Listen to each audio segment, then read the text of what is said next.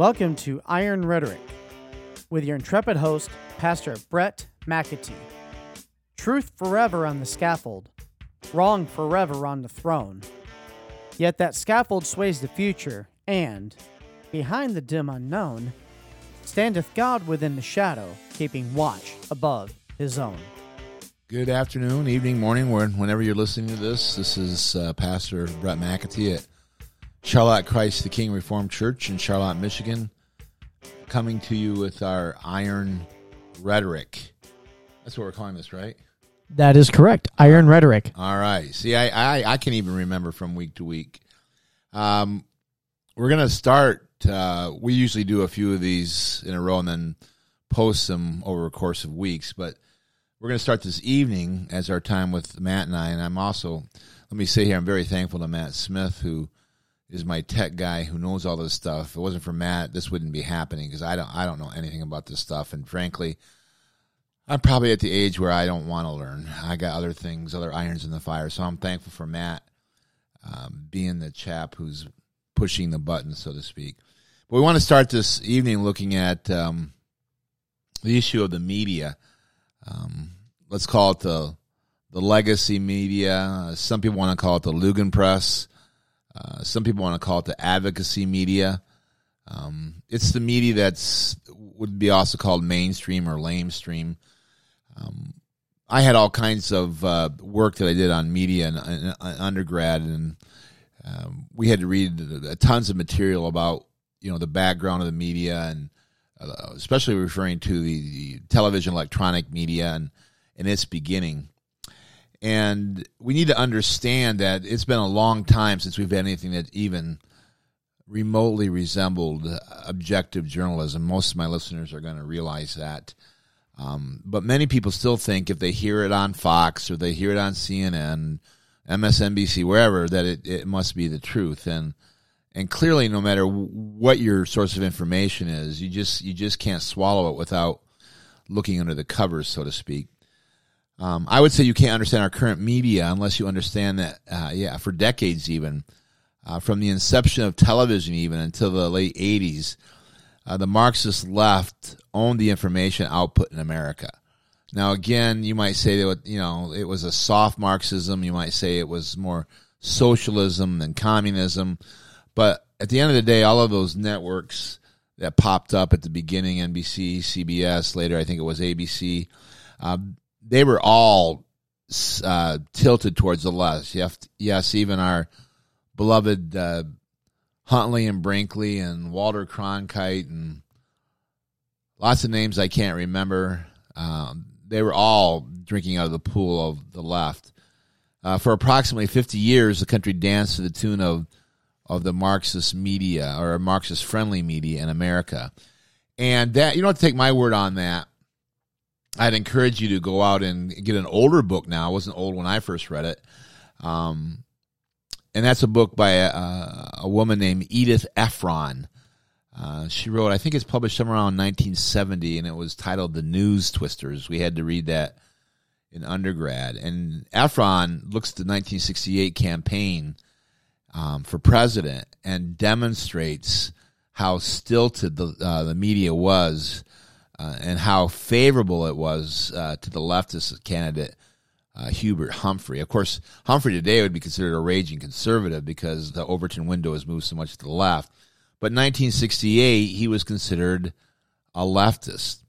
And now, since the time of Edith Ephron, with the rise of cable networks, I think that was in the 80s, and even more so with the rise of talk radio reaching crescendo with the blogosphere and the internet in general, the cultural Marxist stranglehold on information and the information output has been seriously challenged. It's perhaps not as yet as conservative as we might want it to be, or not oriented towards biblical foundations as much as we might want it to be, but at least it's not as hard left in terms of the stranglehold that it used to be. This reality that there's new information sources for the listener to go to accounts for the hyperventilating done by the left against people like, I think it's Revolver. It's either Revolver It's a news consortium that brings together articles.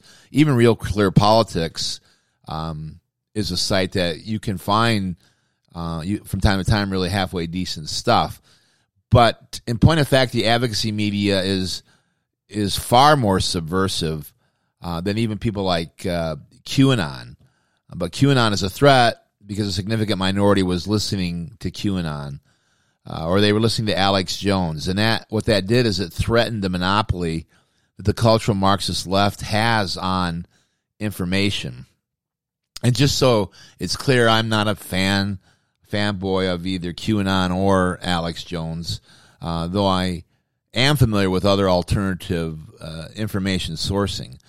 And the reason this is all important is because a person is only good as the information that they can gather or that they're exposed to. You show me what your information source is, and I'll probably pretty routinely be able to tell you what your opinion is going to be.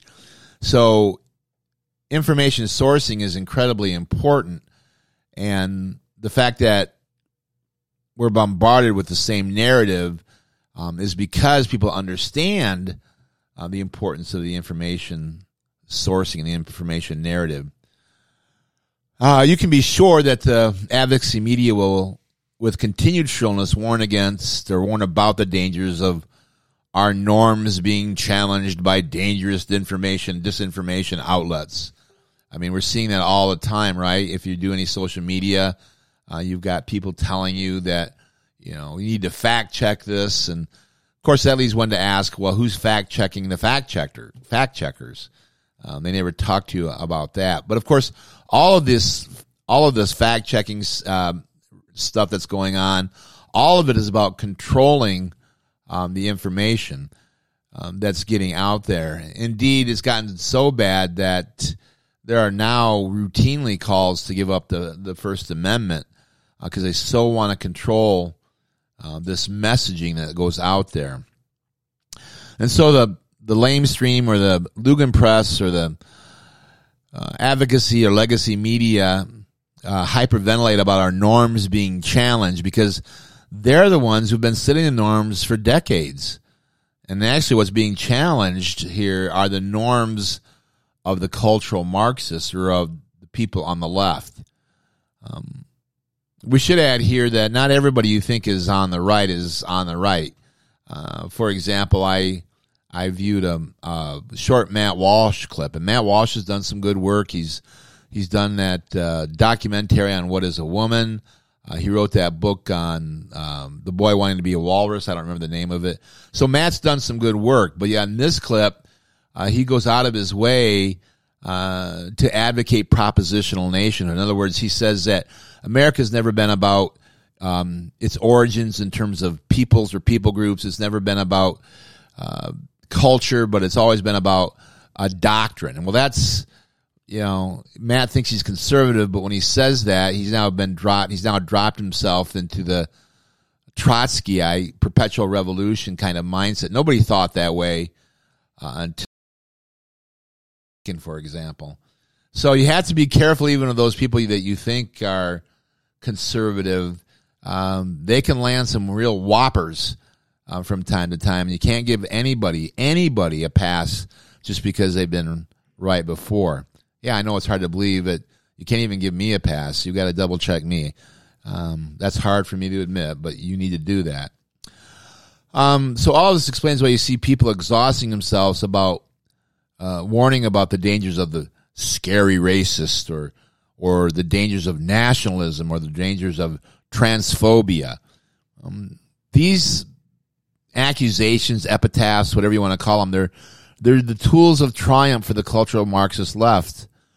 And anybody who supports biblical doctrines of nationalism and sexual normalcy will be attacked by the cultural Marxist left media as being an extremist, a member of a hate group, or whatever flag they want to put on you. Here's how this works out. One of the founding credos of communism, for example, was the destruction of nations. And I bring that up because one of the epitaphs that are slung around today is calling people, oh, you're a nationalist or you're a Christian nationalist. And the fact that that's so despised the idea that I might be a Christian nationalist or even a white Christian nationalist. The reason that's so despised is right out of our history books, if we would know. The communists, for example, their credo was the destruction of nations. And so the communists, in their doctrine, wanted to get rid of nations. Here's some quotes in order to sustain what I'm getting at. This one is from Friedrich Engels. He was Marx's driving partner. He produced most of the funds that kept Marx afloat. This is from his book, The Principles of Communism, from 1847. Engels wrote in a kind of a catechetical type of manner, what will be the attitude of communism to existing nationalities? He answers, the nationalities of the peoples associating themselves in accordance with the principle of community will be compelled to mingle with each other as a result of this association, and hereby to dissolve themselves, just as the various estate and classes distinctions must disappear through the abolition of their basis private property. And so once again, we see here that the reason that nationalism is such a dirty word among the media elites and even the church elites, at least many of them, that attitude towards hatred of nationalism, it comes right out of the communist playbook. And the media is thumping that for all it's worth. For example, Stephen Wolf's book on Christian nationalism. I'm not particularly endeared with Wolf's book, but it's fascinating to me how those who hate nationalism have just mauled Wolf and the things and the ideas that he's putting forth. And I would say that's because their information source, that is those who are doing the mauling, whether they know it or not, and it's quite possible they don't, has been some form of Marxism. Here's another quote. This is from a chap named Mikhail Nestorik. He was a Soviet anthropologist. This is from The Origin of Man, written in 1959. Don't tell anybody, that was the year I was born. He says, quote, the equality of races and nations is one of the most important elements of the moral strength and the might of the Soviet state. Soviet anthropology develops the one correct concept that all the races of mankind are biologically equal. The genuinely materialist conception of the origin of man and of races serves the struggle against racism, against all idealist, mystic conceptions of man, his past, present, and future. Now you have to understand, when a Soviet anthropologist talks about all the races of mankind are biologically equal, what he's saying there is that they're all biologically the same, that there are no distinctions between the various races, and that we need to lose this mystic conception of man, in Nestorik's words. We need to lose that and see that we're all just the same. And so again, Nestorik shows that communism hates the idea of nationalism. And so our information sources, we see that they're drinking from these pools, whether they realize it or not. And so they're hurling as an epitaph upon people that they might be nationalists. I feel sorry for Wolf. I still feel sorry for Thomas Acord and all that went on there, as if it's some kind of crime, when in point of fact, biblical nationalism is biblical. Here's another quote. Everybody will know this name, or most of my listeners, I think, will know this name.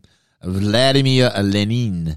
This is his book, The Rights of Nations to Self-Determination, page 76. He says, quote, the aim of socialism is not only to abolish the present division of mankind into small states and end all national isolation, not only to bring the nations closer together, but to merge them. Did you hear that? But to merge them. I mean, that could be right out of Genesis 11, right? That could be right out of Babel. He wants to bring the nations closer together, and not just that. That's not good enough. He wants to merge them. He wants to abolish the present division of mankind. And so again, this hatred of nationalism, at least as a source, you can trace it back to communism, and then behind that you can trace it back to Babel.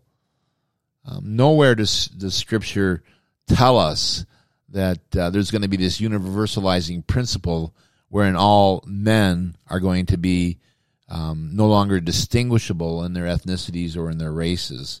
And yet our information sources are screaming at us all the time.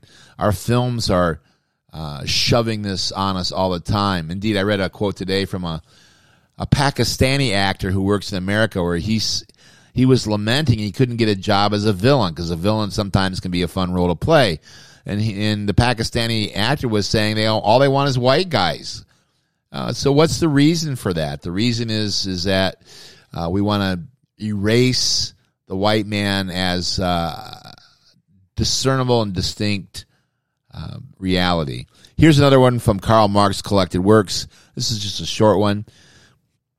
Marx said, even the natural differences within species, like racial differences, can and must be done away with historically. One more.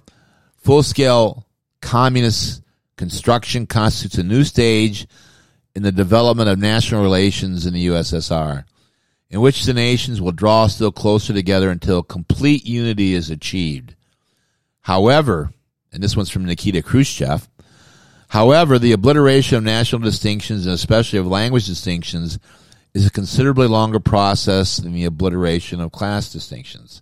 So our good old friend Nikita, he admits it's going to take some time, but that's what the goal is. Now, again, remember, the reason I brought all this up is that our information sources, the media, the advocacy legacy media out there, the Lugan Press, they are all the time railing against nationalism. Well, where does that come from?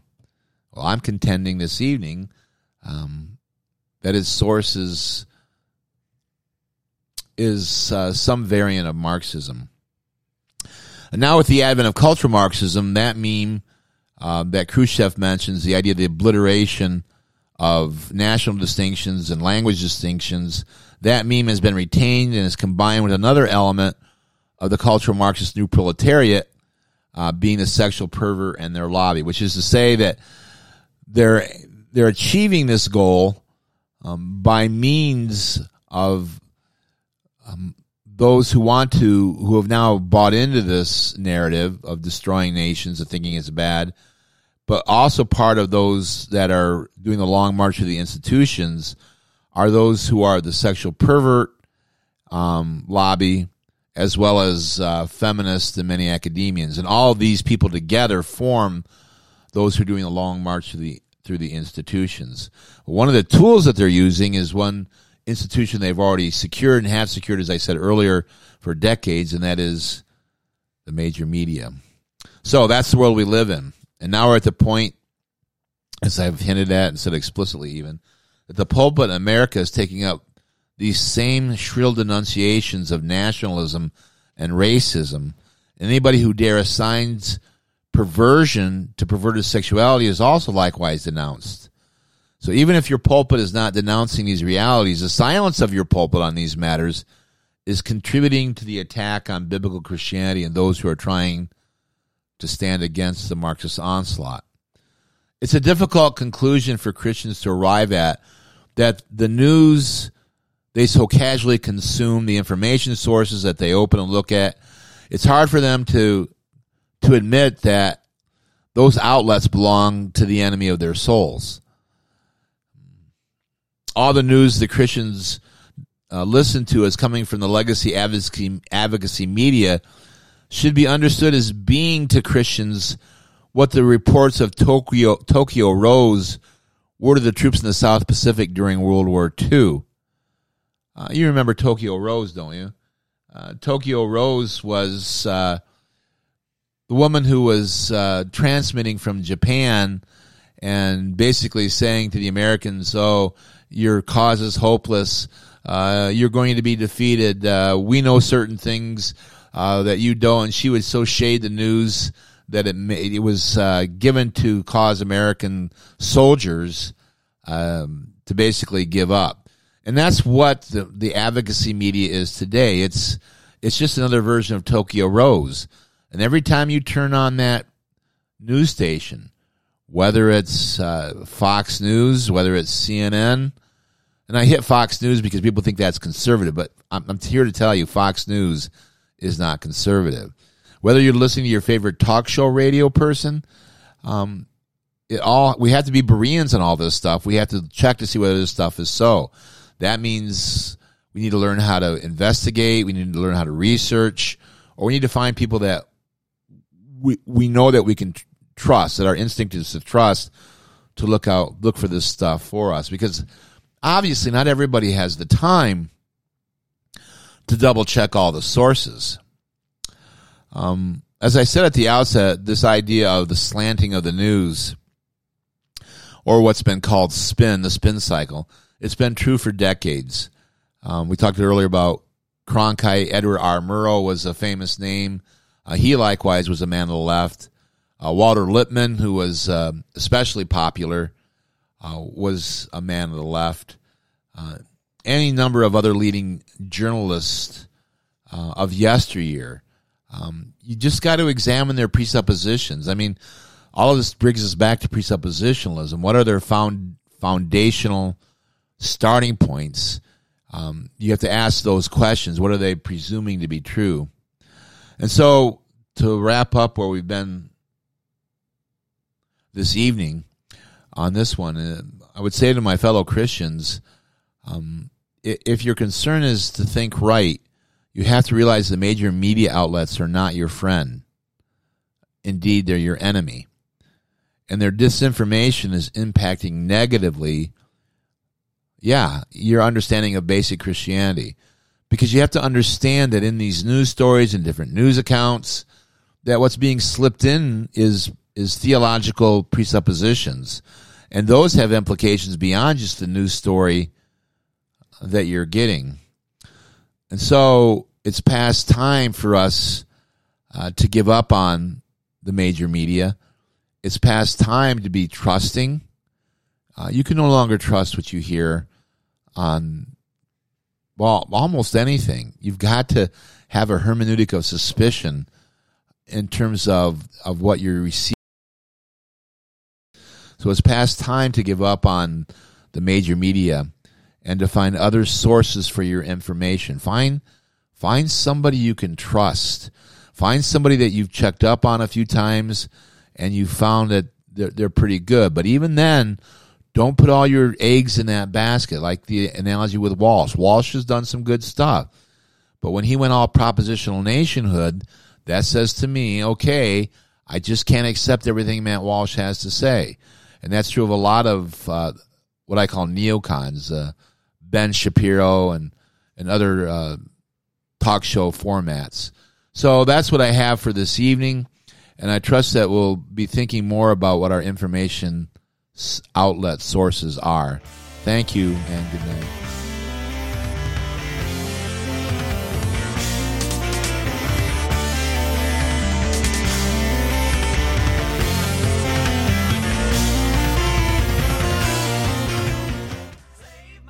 Thank you for joining us this week. Look for us on Spotify, Apple Podcasts, Google Podcasts, and Anchor FM. Don't you know she could bring a good feeling, ain't had in such a long time. Save my life, I'm going down.